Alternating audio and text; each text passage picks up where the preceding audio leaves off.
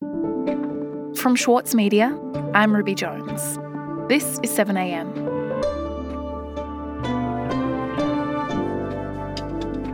When an inner suburb of Melbourne was hit by flooding a few weeks ago, attention turned to Flemington Racecourse, the home of the Melbourne Cup. The track is a floodplain, and in prior floods it had become submerged in water, but not this time. This year, a flood wall protected it. But could the wall that saved Flemington Racecourse have contributed to the damage to nearby houses? Or is that debate obscuring the bigger problems facing our cities as the climate crisis closes in? Today, Associate Editor of the Saturday paper, Martin Mackenzie-Murray, on the Maribyrnong flood. It's Wednesday, November 2.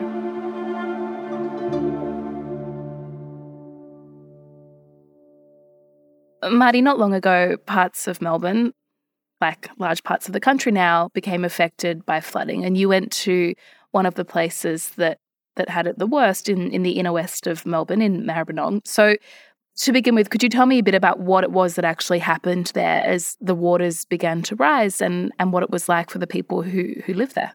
Sure. I did go out there and saw the aftermath, and there's this kind of funky smell of decomposition. There's enormous amounts of mud. Very sadly, like, the verges and driveways are still filled with refuse, corrupted beds and couches and chairs.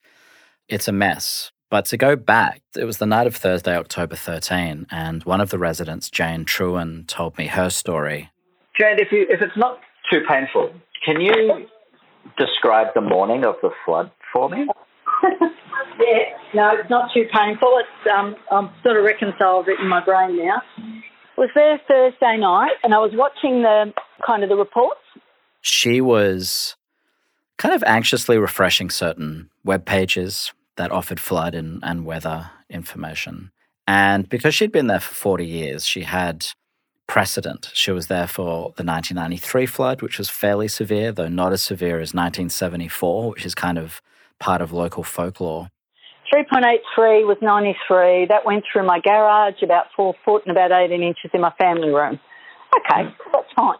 And early that Thursday, it had been heavily raining all day. And early afternoon, early evening, the flood warnings were for 2.4 metres. And she thought that was fine. She was kind of comforted by that. So it's raining very heavily that night, and she thinks of something her late husband, Shane, had said to her. He had passed away 3 years before. It was pouring, absolutely pouring. About 9:30, I kind of remember my husband always threw them, just always took the cars up to high ground. Always. It was his thing. And she was kind of reluctant to do this because it was heavily pouring and she'd obviously have to walk back. But she was more reluctant to spurn the advice of her dead husband. So she drives the car up to higher ground and comes back. I remember looking at the clock, waiting for the 2. It says check the 2 o'clock. So I waited till 2:30 came. And she doesn't go to sleep that night until about 2:30. She's still kind of refreshing the flood warnings. The warnings are increased to 2.9 metres. She finally falls asleep around about 2:30. And this is where everything changes.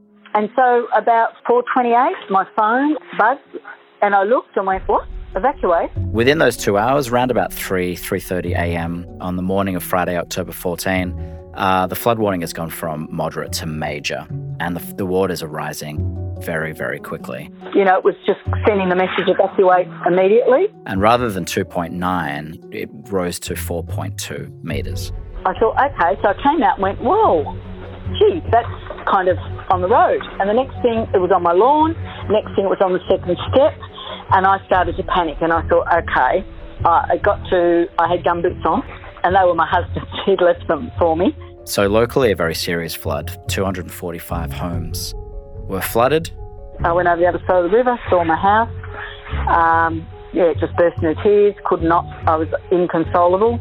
Jane now is staying in a hotel and she's unsure if the home is salvageable or not. It's condemned. It's now subject to building inspectors. But my life is here. That's what I do every day. So I'm just trying to get a bit of normality up. I haven't been feeling, I feel a bit displaced, feel a bit lost because I've 40 years there, you know. her anguish is quite extreme. She's lost her husband 3 years ago. She's now lost her home. She's not sure if she's adequately insured, and she's not sure if the house will even exist shortly. Mm. Okay, and so, Marty, why is it that Jane's home and others in this area were particularly affected by flooding and in such a quick way during that night?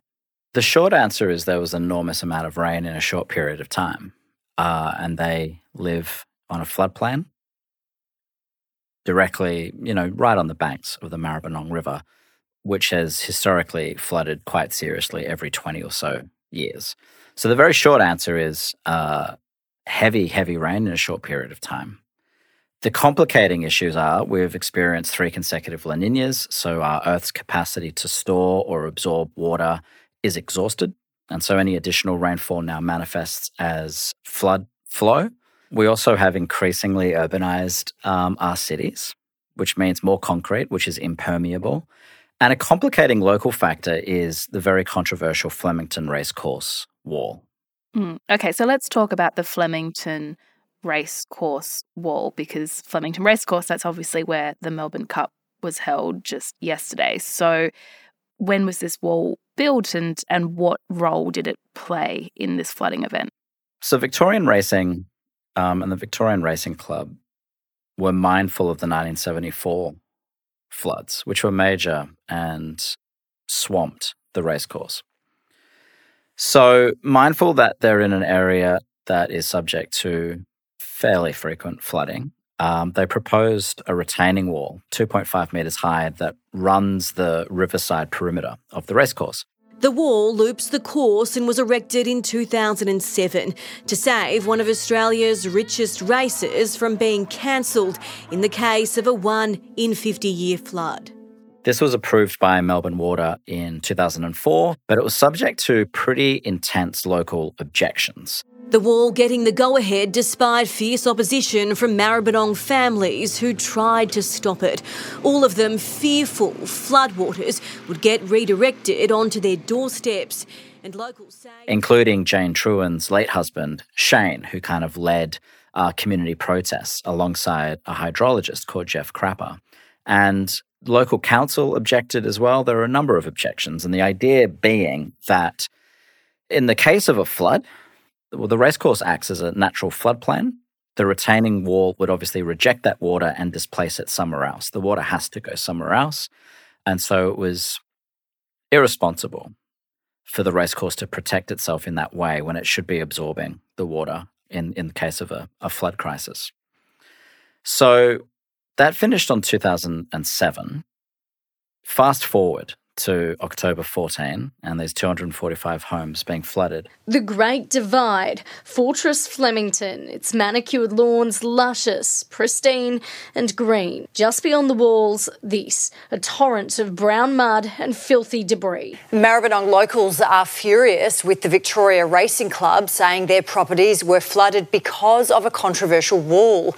They believe the structure, designed to protect Flemington Racecourse, diverted water into their houses.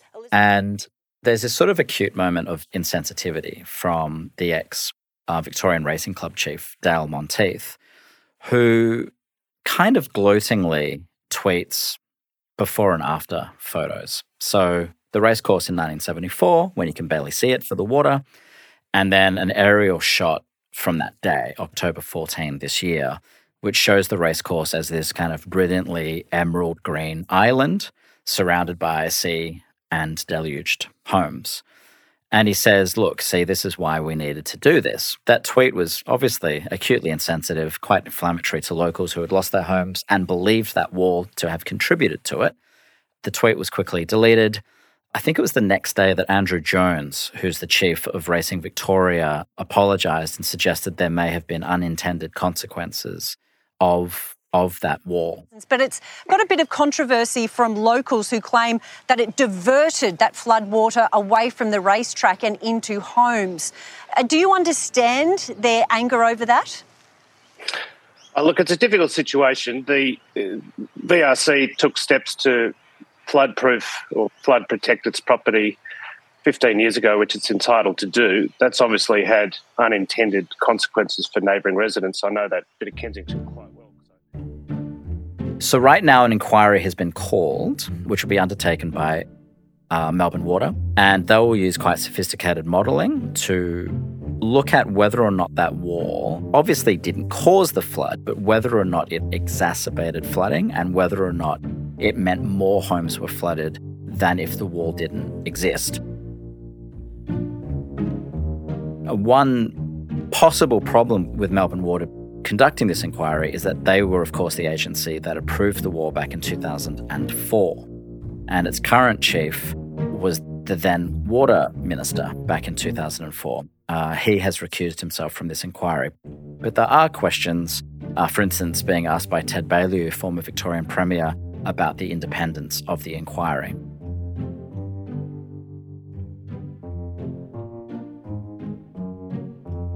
We'll be back after this. The Every Moment Matters campaign provides accurate, evidence-based information and advice about alcohol, pregnancy and breastfeeding. It has been created by the Foundation for Alcohol Research and Education and endorsed and funded by the Australian Government.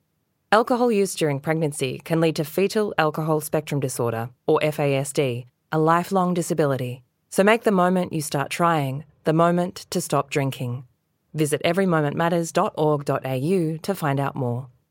For longtime editor Winnie Dunn, there were a few rules she followed when writing her debut novel. I really don't subscribe to writing for the sake of, trauma dumping or getting your trauma out. That's what a therapist is for, please. Please go see a therapist. We're very pro-therapy on Read This. If that's what you're using writing for. I'm Michael Williams, and on this week's very therapeutic episode of Read This, I chat with Winnie Dunn. Listen wherever you get your podcasts. Marty, there will now be an inquiry into the wall that was built at the Flemington Racecourse. And as you say, these aerial photos where the racecourse is left fairly unscathed while the surrounding suburbs are in ruins, it does look pretty damning. So will this inquiry give people who live in the area and have been flooded out a definitive answer about why their homes are so devastated? So I spoke with Professor Rory Nathan, who's a hydrologist and flood expert, and he's studied flood behaviours for about 40 years. And one thing that he impressed upon me, and it was something that has been really at the front of my mind, is the importance of not jumping to conclusions, the importance of not pretending to knowledge we don't have. We don't, to answer your question, know at this moment. Rory Nathan thinks he can see evidence for both sides.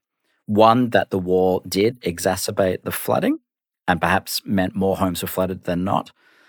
He can also see good evidence that the wall was ineffectual, that it wouldn't have much mattered, if at all, given the significance of this flooding. So Rory Nathan has counselled that we sort of wait, and I very much agree with him. I think we pretend to knowledge we don't have. We pretend that our certitude is unchallengeable, but at this moment, we don't know, however damning those photos are. But Rory Nathan does say that we should be able to come to a conclusive answer. It just won't be for a while. Okay, but it does sound like there is a lot of community anger right now at the Flemington Racecourse, and the actions of people, as you mentioned, who are associated with the racecourse hasn't really helped that. And you can understand where they're coming from as they look at their homes that have been, many of them have been destroyed by the floods, versus this racecourse, which has hosted thousands and thousands of people for the Melbourne Cup. I mean, the contrast couldn't be more stark. Sure. I mean, it was very, very plain from Jane Trewin, her level of anguish. 3 years after losing her husband, she has now lost her home of 40 years. She had committed to pretty serious renovations since her husband passed away as well. She's really anxious about whether or not she has sufficient insurance. She's a pensioner now, so is unsure whether or not she can get a bank loan. And then to see these condemned homes that are now housing the local brown snakes. I mean, it's genuinely awful. There's obviously a lot of anger. But let's separate the locals from commentators or from policymakers. because the issue of flooding is much, much bigger than the Flemington Racecourse wall, a much bigger issue. And it may well be that we find some villainy here. We may well find that this kind of private interest that is racing and gambling has trumped the safety of locals. It may well be, but we can't say at the moment. And I guess at the same time, Marty, there is this other conversation which can be difficult to have in the aftermath of people's homes being destroyed, but it often looms in the background after a natural disaster, and that is, how do we reckon with the question of whether these homes should be rebuilt in an area that is at risk of flooding, and should we be having a conversation about bigger changes as to where we actually live in this country? Yeah, so I spoke with Rory Nathan, this hydrologist. I also spoke with Margaret Cook, a historian of natural disasters, who's written several books, including books on flooding. And they both really complimented each other a lot and said what often happens, and this is completely natural for those intimately affected, but there's less excuse for others, whether that be reporters or policymakers, politicians. We often sort of myopically narrow down or focus upon one issue with a flood, but it's not that simple. You know, we have an enormous spate of floods at the moment. We have to consider 3 consecutive La Niñas, which has exhausted our soil's capacity for absorption. We have to consider climate change. An additional thing with climate change is not just that it's going to increase such incidents and their severity, it also means that the modelling or the data that we use for modelling is outdated. We have to talk about development and increased urbanization, the deforestation of forests, the channelization of rivers. All of this contributes to flooding. So there's a lot there to consider. And both of them said there's a recurring political rhetoric following natural disasters, and that is, we will help you rebuild. But if Lismore is experiencing 3 1 in 100 floods a year, at what point does saying rebuild become insensible and unsustainable?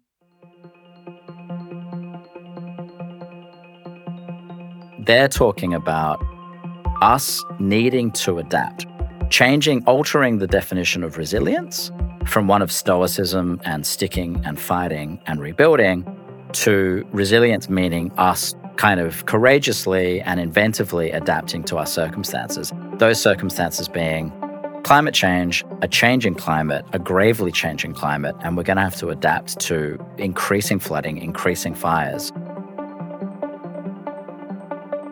So there's a weird discrepancy there, and it suggests to me we're not quite ready for kind of a radical adaptability, but we're going to have to try because this isn't going anywhere. Marty, thank you so much for your time. Thanks, Ruby.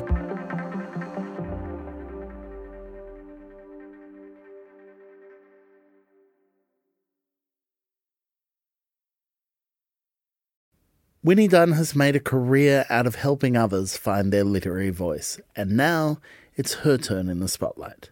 This week on Read This, join me, Michael Williams, as I chat with Winnie about her debut. Find it wherever you listen. Also in the news today, Gold Trip has won the Melbourne Cup. Earlier in the morning, a man allegedly broke into Flemington Racecourse to disrupt the event. A video appeared to show him dousing the track in an oily substance. A statement released by the man allegedly behind the protest criticised the flood wall protecting Flemington Racecourse and denounced the race as a super spreader event for the virus of gambling addiction. And the Reserve Bank has raised its cash rate by 25 basis points to 2.85%. This marks the 7th consecutive monthly increase, taking the rate to its highest in 9 years. I'm Ruby Jones. This is 7am. See you tomorrow.